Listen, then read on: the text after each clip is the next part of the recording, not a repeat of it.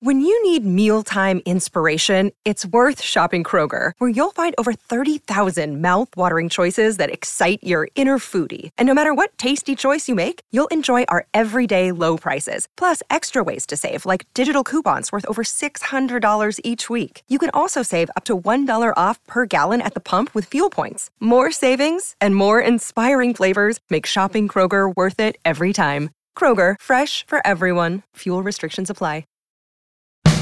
Today on Something You Should Know, why you really need to clean your barbecue grill. Then fascinating knowledge you never knew, like why expensive weddings are a bad idea. What does Interpol actually do? And why in World War II people started believing carrots are really good for your eyes. And this led to the myth that British pilots were able to spot the Germans coming was because they were eating lots of carrots, and that was giving them fantastic night vision. This story was actually a cover story because what had really happened was that the British had developed radar, and they were using radar to spot the Germans coming. Also, why moderate drinking may not be all that good for your health. And how to get rid of all the unnecessary paper, receipts, documents, even manuals. I don't have any manuals in my house anymore for two reasons. Number one, you can find all of them online. And number two, I am never going to fix my water heater or anything else that I had a manual for. All this today on Something You Should Know. If you have to hire someone, what's the best way? Referrals? Well, maybe that could work. But just because somebody knows somebody who knows you doesn't necessarily mean they're qualified. Or you could pull out that file of random resumes that came in during the last 6 months. Maybe there's somebody in there. Maybe. Now, if you're hiring, you need Indeed. Indeed is your matching and hiring platform with over 350 million global monthly visitors, according to Indeed data, and a matching engine that helps you find quality candidates fast. As a business owner, I've found that hiring the right people, well, there's just nothing more important. Don't leave it to chance or a referral or a random resume. Use Indeed. In the minute I've been talking to you, 23 hires were made on Indeed, according to Indeed data worldwide. Indeed's matching engine is constantly learning from your preferences. So the more you use Indeed, the better it gets. And listeners of this show will get a $75 sponsored job credit to get your jobs more visibility at Indeed.com/something. Just go to Indeed.com/something right now and support this show by saying you heard about Indeed on Something You Should Know. Indeed.com/something. Terms and conditions apply. Need to hire? Oh, you need Indeed. Something you should know. Fascinating intel, the world's top experts, and practical advice you can use in your life. Today, Something You Should Know with Mike Carruthers. Hi, welcome to Something You Should Know. This is the outdoor cooking season, and probably more people than ever are staying home and cooking outdoors this summer. And there's some things about cooking outdoors that you may not know. Now, you probably do know that your chicken shouldn't be pink on the inside, and you know to wash your hands after touching raw meat. But there are some other things people do or don't do that can put them at risk. For example, if you wash your chicken in the sink, not only does that spray chicken bacteria around to other surfaces in your kitchen, it also doesn't really remove the bacteria from the chicken itself. Only cooking will do that. You probably know, too, that if the potato salad with mayonnaise has been sitting out for a long time, you should probably not eat it. But actually, any food is potentially dangerous if left out too long. Low-acid food like dairy, meats, cooked grains, cooked vegetables, melons, any prepared dish is all potentially dangerous if it's left out too long, and that's basically all food. If you don't clean the grill, that can be a problem. I know a lot of people think that if they just put the grill over the fire, that the high temperatures will destroy everything. But that's not true. One British study found that the normal barbecue grill contains 1.7 million microbes per square centimeter. That's worse than your toilet seat. You really have to clean the grill. You think your burgers are done, but actually eyeballing burgers for doneness is amazingly inaccurate. Some burgers look done but have not reached the safe temperature of 160 degrees. As a result, you don't kill all the bacteria like E. coli and Salmonella. The only way to know is to have a food thermometer and make sure it gets to 160 degrees. And if you use the same tongs to serve the cooked meat that you used to put on the grill when it was raw, there is a high probability for cross-contamination. And that is something you should know. All of us have information and knowledge coming at us all the time, and even more information at our fingertips whenever we want.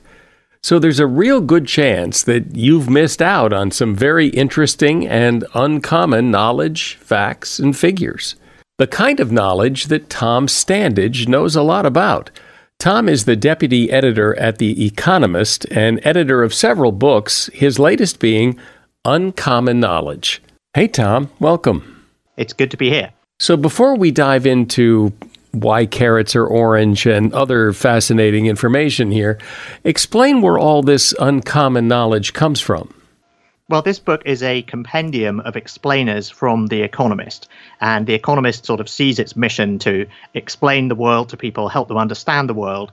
And we don't want that to be kind of boring and dry. We want that to be fun.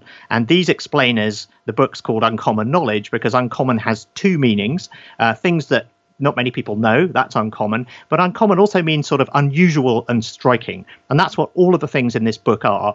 They are things that are both little known, but also quite unusual. Great. So let's jump in and start discussing some of these. And let's start with one that actually my son asked me about not long ago. He said, in outer space, like if you go to the moon or you go to Mars or you just, see an asteroid, who owns it? Who can you claim it? That's a difficult question to answer. It turns out there's something called the Outer Space Treaty. And the Outer Space Treaty, it dates back to the 1960s. So it's really rather old and out of date. But yeah, basically, a whole load of countries signed this treaty in order to agree that they wouldn't militarize space and that they wouldn't try and make profit from space. And we are now in a situation where a lot of companies in America in particular would like to go and mine asteroids or go to the moon and start doing things. And technically, it belongs to everyone. It belongs to the whole human race. But I think we're going to start seeing this agreement with this treaty starting to fray in the next couple of years because previously people couldn't go and dig stuff up on the moon, but that's becoming increasingly possible. So the fact that the U.S. was first to the moon and we planted a flag there, that has no legal claim to it. No, not at all. And also people who claim to sell you like space on the moon and stuff like that, it's all nonsense. People who try to sell you the name, you could name a star. I'm afraid that's all made up as well. Wait, I just bought a vacation home on the moon. Oh, no. Yeah. Oh, no. They said that the crater was going to fill in with water and that I would have lakefront property. No? Well, that's the whole thing. Actually, water on the moon is the really valuable part of it. That's what people want to go and find. Because if you find water, you can use it to make rocket fuel. And so actually mining water and finding the places where there's the most water and finding craters that have got water in the shadows, that's the kind of stuff that all of these space probes that people want to send that's what they're going to go and look for. So you make the claim that summer school holidays are too long, and there are plenty of under 18-year-old people who would argue with you and say it's not long enough. But why that claim? What makes you think that summer vacations are too long? It's mainly because when summer holidays are this long, kids basically forget an awful lot. I mean, I think anyone can relate to that. If you don't use knowledge or you don't use a skill, it's use it or lose it. And the big problem with having a really, really long summer vacation is that the knowledge that you've picked up in the previous academic year, a lot of it will be lost. And so if we had sort of holidays that were more spaced out during the year, instead of this great big summer holiday that you get in many countries, that would be better from an educational perspective. Right. Well, strictly from an educational perspective, but not so much from a summer of fun kind of perspective. Well, I think you could still go and have. I mean, even if you only had a shorter holiday, you could go and have fun, at different times of the year. I think the constraint on how much fun you can have in practice is like, how many weeks can you get off work? I think for most families, that's the can you afford to go on holiday? So the fact that children are around for weeks and weeks and weeks in the summer, it's not doing their education any good, and it would make more sense to space it out. Why do terrorists claim responsibility for some attacks and not others?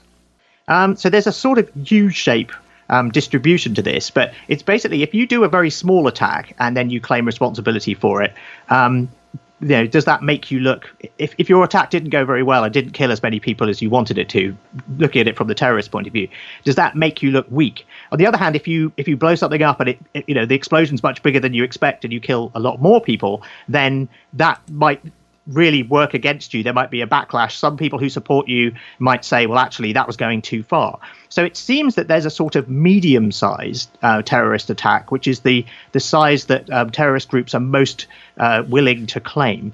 And it's the small ones and the big ones that they're less interested in. You say there is a global increase in the number of houseplants that people are buying and bringing home. Why would that be? It seems to be that basically, if you can't afford to buy a house, you can afford to buy a house plant. So it's a way of personalizing your space. And obviously, if you can't afford to buy a house with a garden, which a lot of people can't, then it's a way of being a substitute for that. So apparently, in America, millennials are thought to account for about a third of houseplant sales. And so that does seem to suggest it's a kind of nesting, but it's a nesting before you actually go into the property market, particularly among people who live in flats without gardens. Really? Some people attribute this to Instagram. So having kind of nice looking cactuses or whatever. I'm sure that, nowadays everyone's concerned about what their Zoom background looks like. And do you have a plant in there? And you probably don't want a plant that, looks like it's dying. So a cactus might be a good option there. But yeah, if you look at this is based on data on worldwide Google searches for selected houseplants, and you can see that succulents and cactus and aloe vera, interest in that seems to be going up. I mentioned right at the top of our discussion that I wanted to ask you about why carrots are orange, because carrots weren't originally orange. That's a relatively new development. So what's up with that? So yes, carrots were originally white or purple, and I've seen the kind of original heirloom varieties. You can get them at farmers markets. And it was a genetic mutation, essentially, that made some carrots sort of yellow. And then people selectively started to breed the yellow ones in particular about 1,000 years ago. And that led to the modern orange form of carrot. And there's a theory that this was done in particular by people in the Netherlands because they wanted to do it in honor of William of Orange, the leader of a 17th century rebellion against the Spanish. And so we don't know if that's true or not, but what is certainly the case is that the carrots became associated with the House of Orange, and a way that you could sort of show, if you were in the marketplace, you could sort of show carrots as a gesture of support if you had these orange carrots in your home or on your market stall or whatever. So that seems to be that sort of political motivation why carrots became orange. The handy thing about orange carrots is they have a lot more beta carotene in them, and they also have the most vitamin A, which contributes to the health of the eye. And this led to the myth during World War II that the reason that British pilots were able to spot the Germans coming was because they were eating lots of carrots, and that was giving them fantastic night vision. And this story was actually a cover story because what had really happened was that the British had developed radar, and they were using radar to spot the Germans coming, but carrots were the cover story. So there you are. And my favorite sort of coda to all of this is that a British supermarket tried to reintroduce the original carrots because, if you think about it, the orange ones are sort of genetically modified, right? They've been carefully bred to be a different color. So the idea was that if people want authenticity in their food, they might prefer the white or the white or the purple one. But in fact, that didn't work at all. People didn't want to go near them. They want their carrots to be orange. One thing that caught my eye that you write about is that the global suicide rate is going down. And I think, well, it came as a surprise to me. I think it would come as a surprise to a lot of people who see all the chaos and trouble in the world and would think the suicide rate is going up, but apparently it's going down. This sort of connects to the kind of thing The Economist does well, which is spot a big global trend and sort of help you make sense of it. So the number of suicides around the world has fallen by 38%, it turns out, since its peak in 1994. And so you go, well, that's interesting. Why is that happening? And it turns out there's no single reason for it. There's three separate factors. One is that there were a lot of suicides among young women in India and China in particular, because they were basically unhappy. And what's happened is that as women's rights have improved in India and China, they've been less likely to commit suicide. So that's a good sign. The second one was men in Russia. After the collapse of the Soviet Union, a lot of older men in Russia drank themselves to death.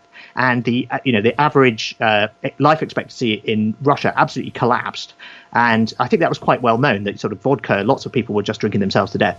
And that's actually turned around now. So that's been another decline in suicides. There have been fewer depressed Russians after the collapse of the Soviet Union. And then the third category is old people. So the suicide rate among the elderly is higher than among the rest of the population, but that has also fallen since the turn of the century. So overall, you put it all together and say this is why the suicide rate around the world has fallen. Which certainly seems like a good thing. I'm talking with Tom Standage. He is the deputy editor at The Economist, and his latest book is Uncommon Knowledge. Another day is here, and you're ready for it. What to wear? Check. Breakfast, lunch, and dinner? Check.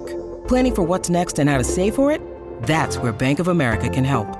For your financial to-dos, Bank of America has experts ready to help get you closer to your goals.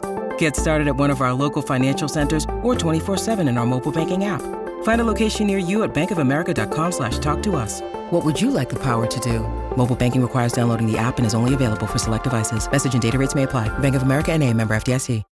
As a listener to Something You Should Know, I can only assume that you are someone who likes to learn about new and interesting things and bring more knowledge to work for you in your everyday life. I mean, that's kind of what Something You Should Know is all about. And so I want to invite you to listen to another podcast called TED Talks Daily. Now, you know about TED Talks, right? Many of the guests on Something You Should Know have done TED Talks. Well, you see, TED Talks Daily is a podcast that brings you a new TED Talk every weekday in less than 15 minutes. Join host Elise Hu. She goes beyond the headlines, so you can hear about the big ideas shaping our future. Learn about things like sustainable fashion, embracing your entrepreneurial spirit, the future of robotics, and so much more. Like I said, if you like this podcast, Something You Should Know, I'm pretty sure you're going to like TED Talks Daily. And you get TED Talks Daily wherever you get your podcasts.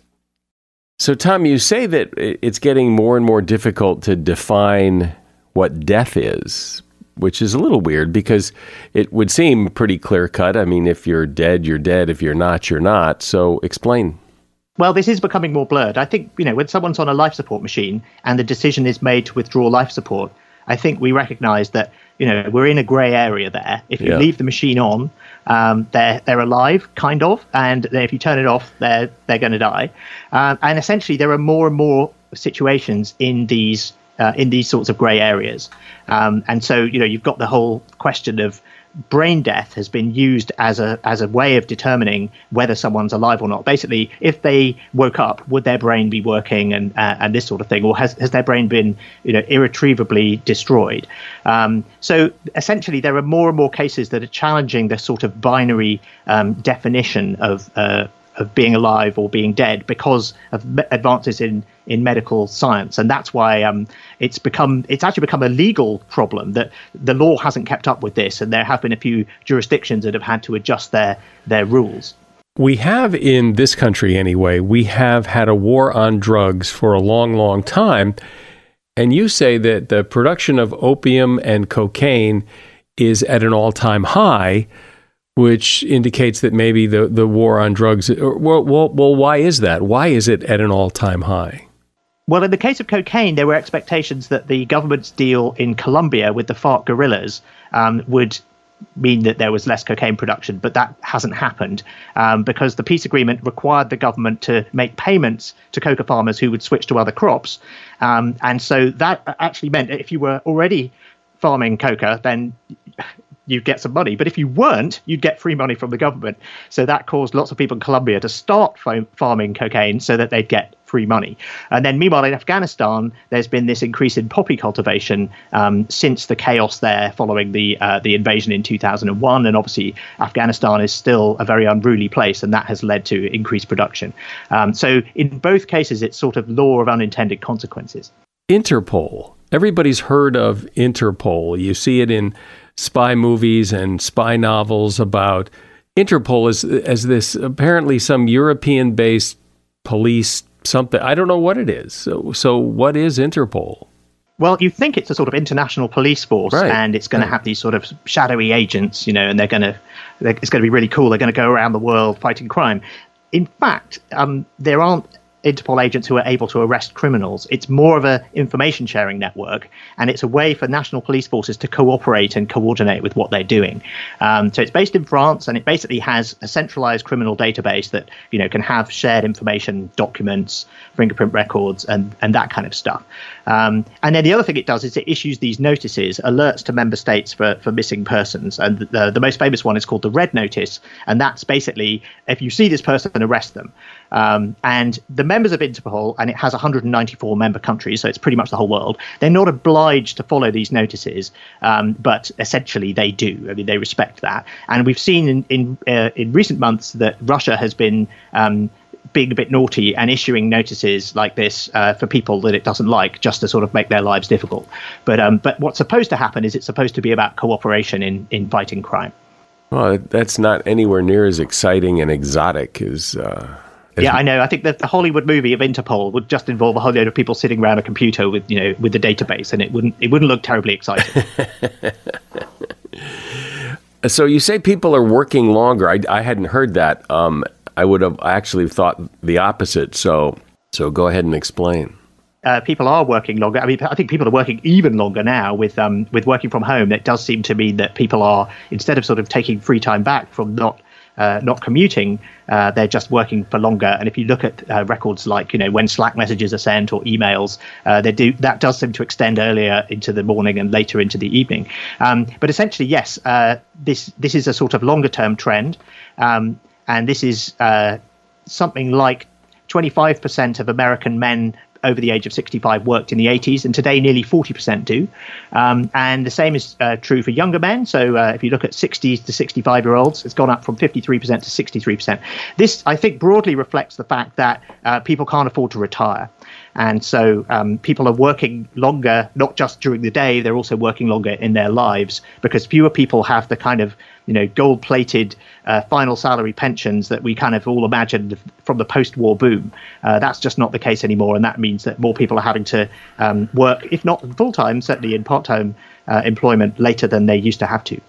Don't you wonder, though, I wonder if part of it is also a kind of a shift in the way people think about work, and the fact that people probably now have more freedom to choose to do what they want to do rather than take a job that they don't want. And so, I mean, I can speak for myself. I couldn't see myself retiring. I mean, I enjoy what I do. Retirement sounds horrible to me.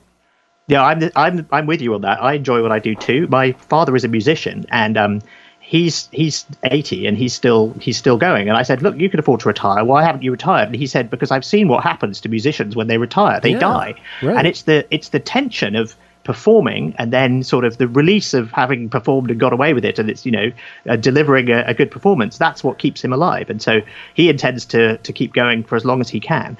But I agree with you. I think there is more flexibility, and in some ways it's good. I think if people want to work and they want to work later, that's good, and it may keep them happier, gives them a routine. A lot of people just when they retire, they don't know what to do with themselves. It's not true of everyone, but it is true of some people. So I think where this is a matter of choice, I think that's a good thing. It's where it's a matter of necessity because the pension system or the social safety net isn't as strong as it used to be. That's more of a concern. You say that expensive weddings are a bad idea, and so clearly you must have some evidence to support. You wouldn't just say that, so you must have evidence to support that.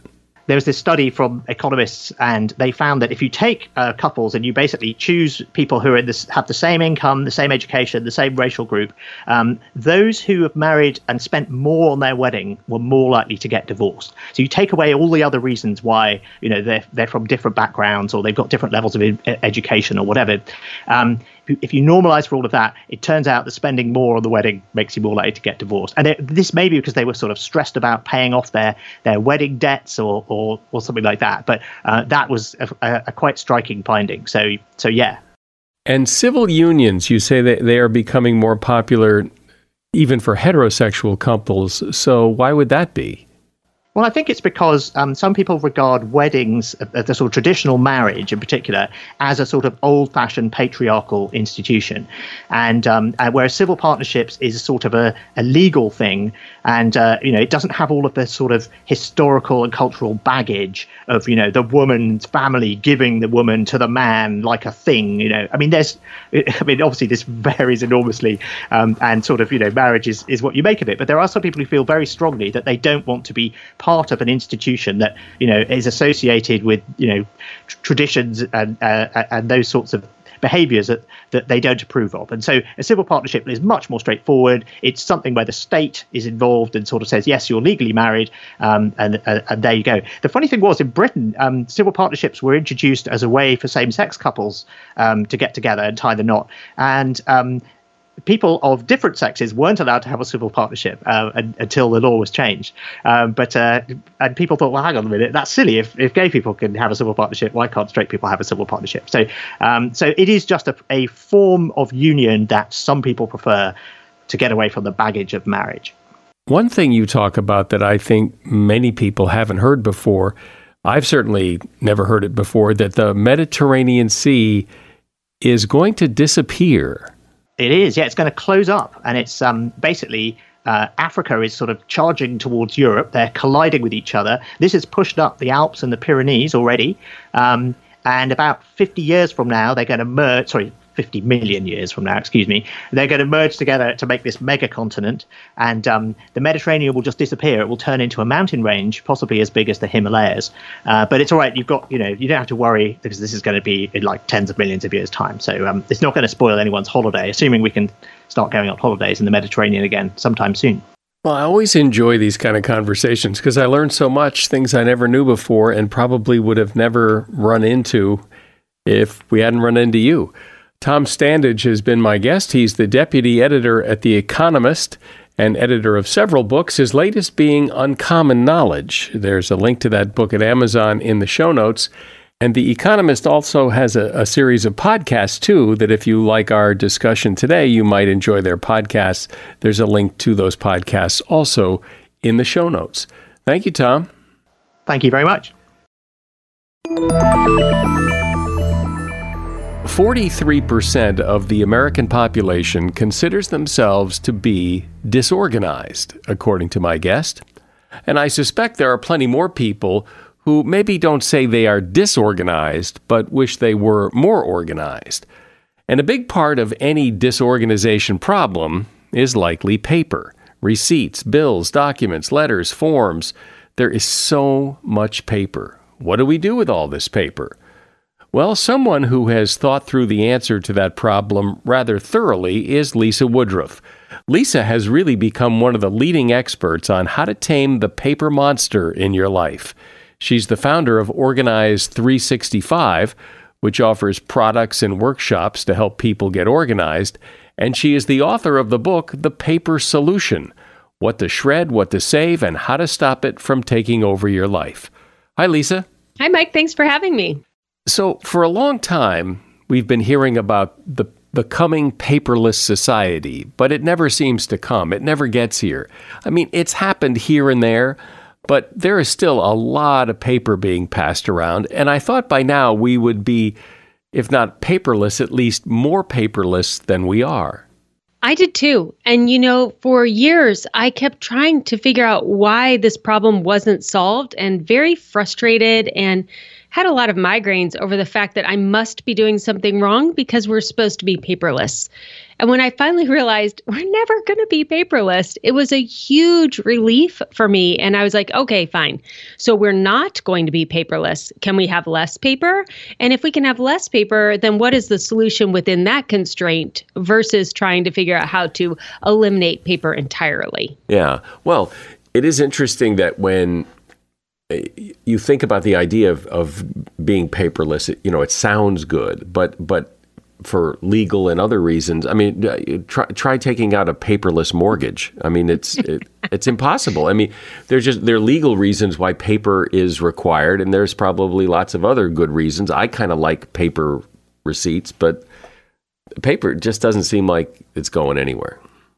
It's really not. I mean, to get a compliant driver's license in the United States, you need 3 pieces of paper just to do that. I mean, America is a very paper-based society for legal reasons, but also just for my own personal sanity. I write down lists of things I need to do or things I need to remember. Our brains weren't meant to retain all of our to-do lists and information in our head. We need to write things down. We need to have paper. We don't have to have a lot of it, but we need some of it.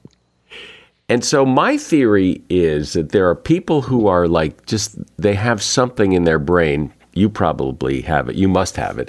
That you have this thing that allows you to see it and organize it and nail it.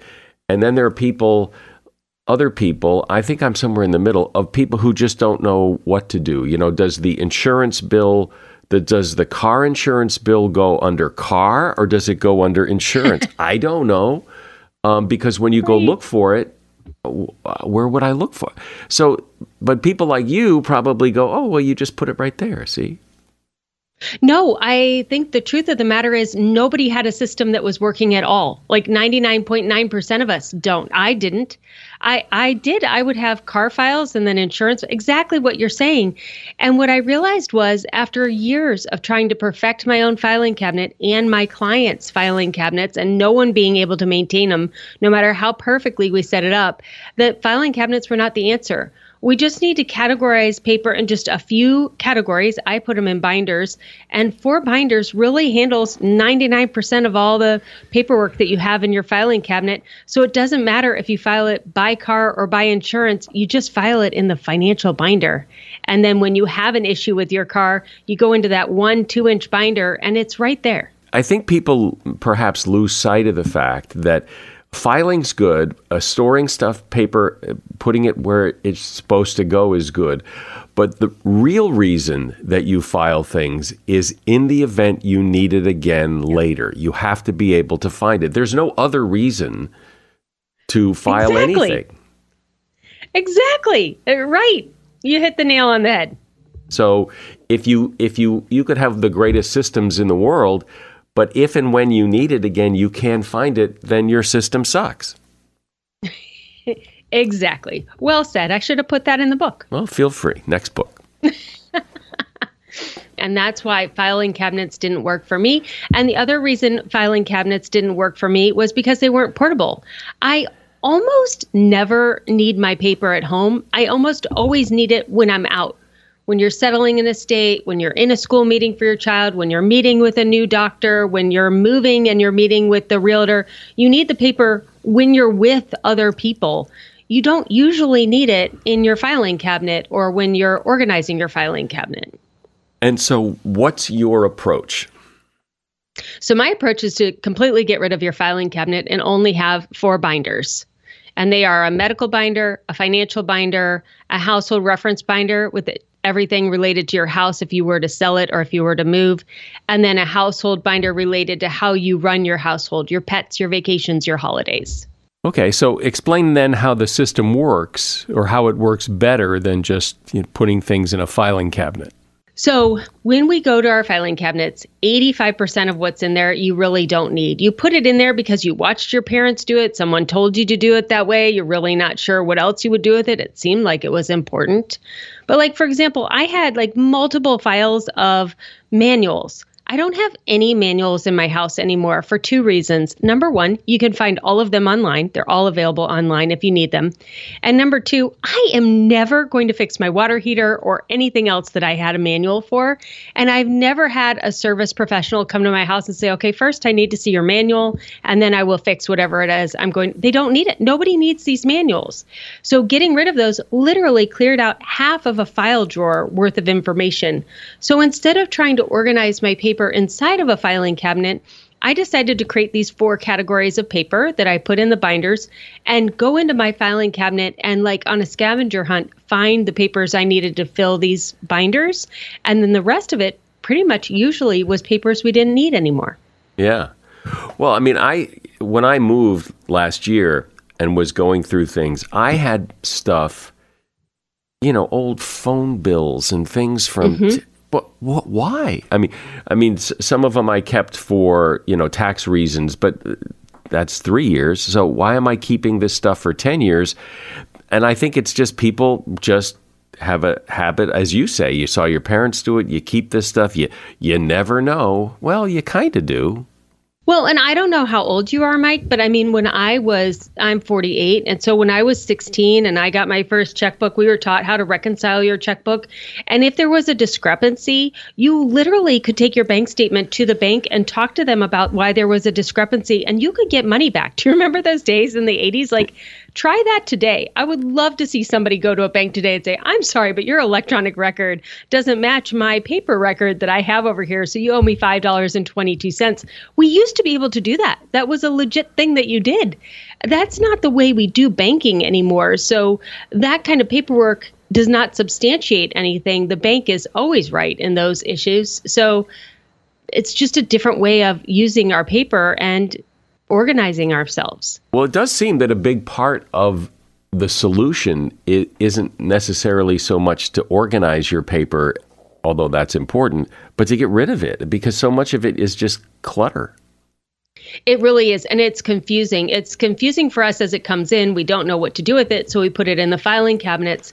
But the bigger problem is it's really confusing when you're going through a life-altering event. So if someone is sick, if someone has passed away, if you're going through a divorce, this is when you actually do go through those filing cabinets because you have to settle these things. And now you're like, what is all of this paperwork? And you're going through all of this paperwork that is genuinely has no information that you need and is just trash. But in amongst there will be papers that are worth a lot of money or are very important. And you're doing this at a time where your brain isn't as clear thinking as it normally would be. So paper is something you're going to have to deal with at some time. You can either deal with it when it seems like a monotonous thing that you don't really want to deal with, but I guess we have the time because we're locked at home in coronavirus pandemic anyway. Or you could deal with it when you're going through trauma and handling all these big life events. You're going to have to deal with your paperwork sometime. You just get to pick when. Right. Okay. So you say you've got these 4 binders. So explain what you mean. You mean like a fan fold bind? What do you mean 4 binders?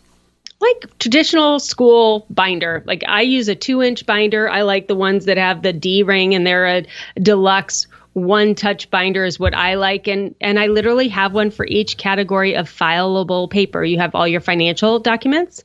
You have all your health documents. You have all your documents related to your house and then all your documents related to how you run your house.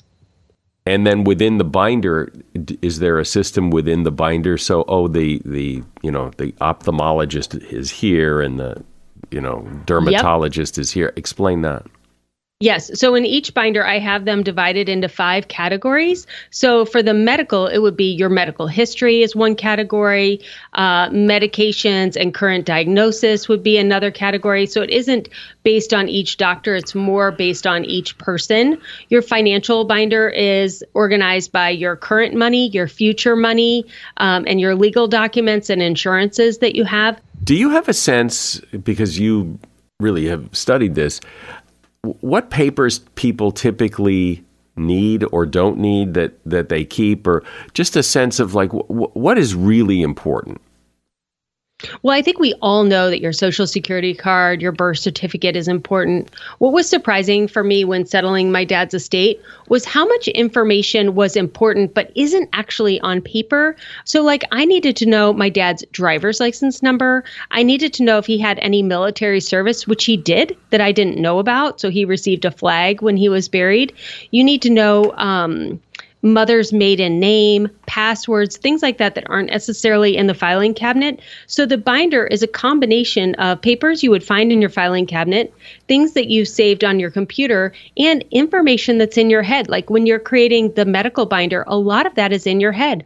What past surgeries have you had? What's your family history? What medications have you taken in the past that haven't worked? That information isn't written down anywhere. Yeah, right, exactly. And at some point you even forget it, because if like a medication didn't work, well, there isn't much point in remembering that. You kind of remember the ones that do, not the ones that don't. I totally thought that. And in 2 instances, it's really important to know what medications don't work. If you or a family member has had cancer, often they'll try a lot of different cancer protocols in order to figure out what is going to work for you. So keeping track of your medications is super important then. And then also my children are diagnosed with ADHD, and there are a lot of different medications that work for ADHD, and each body type is different. So knowing what didn't work when my children were in grade school really is helping them in their young adult life. When new doctors want to try different medications, I have a list of all the medications we tried and what worked, what didn't work, why it didn't work, and what the side effects were for our kids, which is helping them getting better care as young adults.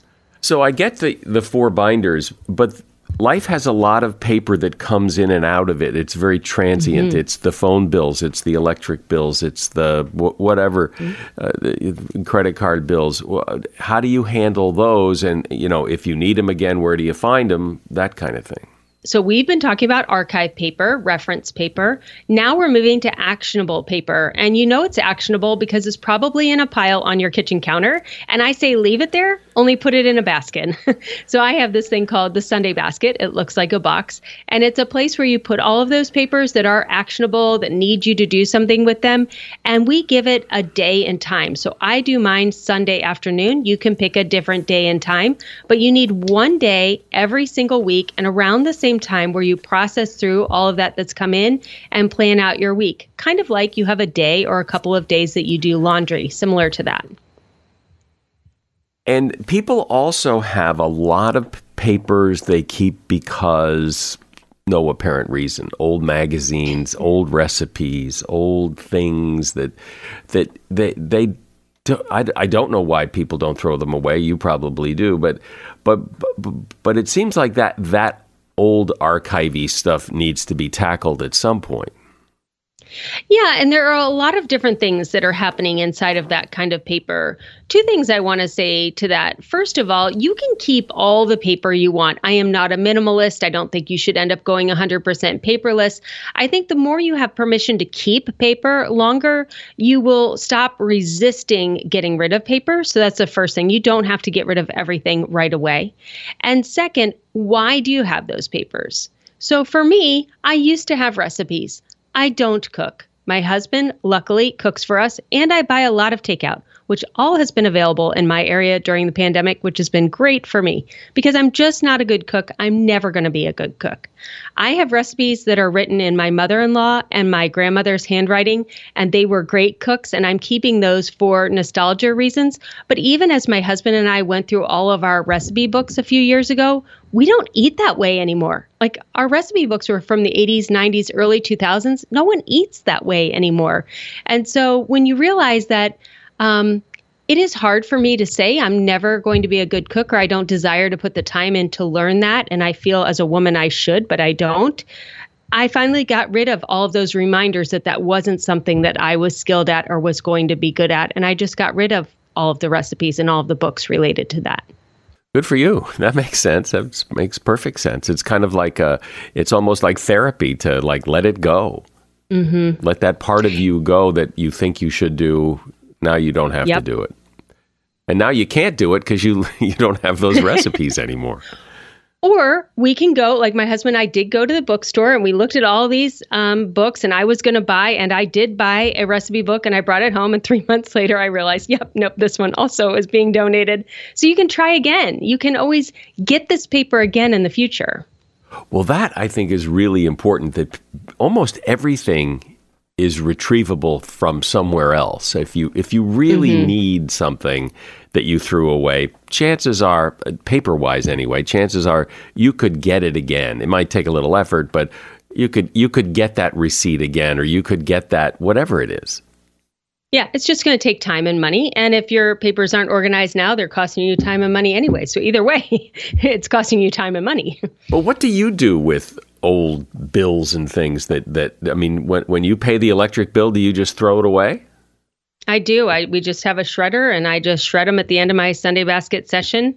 Unless it is I need to keep it for tax documentation. We do still itemize our taxes. I know very few people do, but we have a home-based business, so we do itemize our taxes. So I keep it for that reason. But most things that you buy at the store, and you, like at the grocery store, you leave and they go, here's your receipt, and you will never ever need that again, because you're not going to take back the grapefruit that didn't taste good. You don't do that. So why keep it? Right. And, there are some stores where you need to have the receipt for return, but then there are other stores where they look up your purchases on your credit card. And I don't want to quote because I'm terrible at details, but I know one store I go to, I have to have the receipt to return it. And the other store I go to, if you use the same credit card, which we use one credit card for everything, they'll pull up your order and do the return right from your credit card. So you don't even need the receipt at that store. So maybe it's worth the next time you do a return from the favorite store that you shop at all the time, what is their return policy? How many days? Do you need the receipt? Can they look it up on your credit card? Yeah. Well, when you think about it, your system, your 4-binder system, makes all the sense in the world. And yet there's been a lot of, people who have talked about efficiency and time management and organizing and all this. And it gets very complicated. And again, going back to what I said at the beginning, that for people like me, I can't do those systems. I could try, and I'll do them for 3 days, but pretty soon I do what I do. So I'm a teacher by trade. I taught middle school algebra. And not everybody likes to take middle school algebra, but I will teach it to you no matter what. So I found 8 different ways to teach algebra. So I would find a way to teach it that would engage each of the students in my class. And I've done the same with paper organization. So our Sunday basket system that we do on Sunday is on your kitchen counter. I have so many different learning modalities in there, no matter what kind of an organizer you are. If you like really detailed organizing, or if you like big bucket organizing, the Sunday basket is going to speak to you in some way, shape, or form. And then the simplicity of the 4 binders for your filing cabinet, it's such a relief to know, like, oh, it's only 4 binders and the operations is optional. So really 3 binders. I can go through this entire filing cabinet, fill up these binders, and this is the essential paper I need, is a relief to people.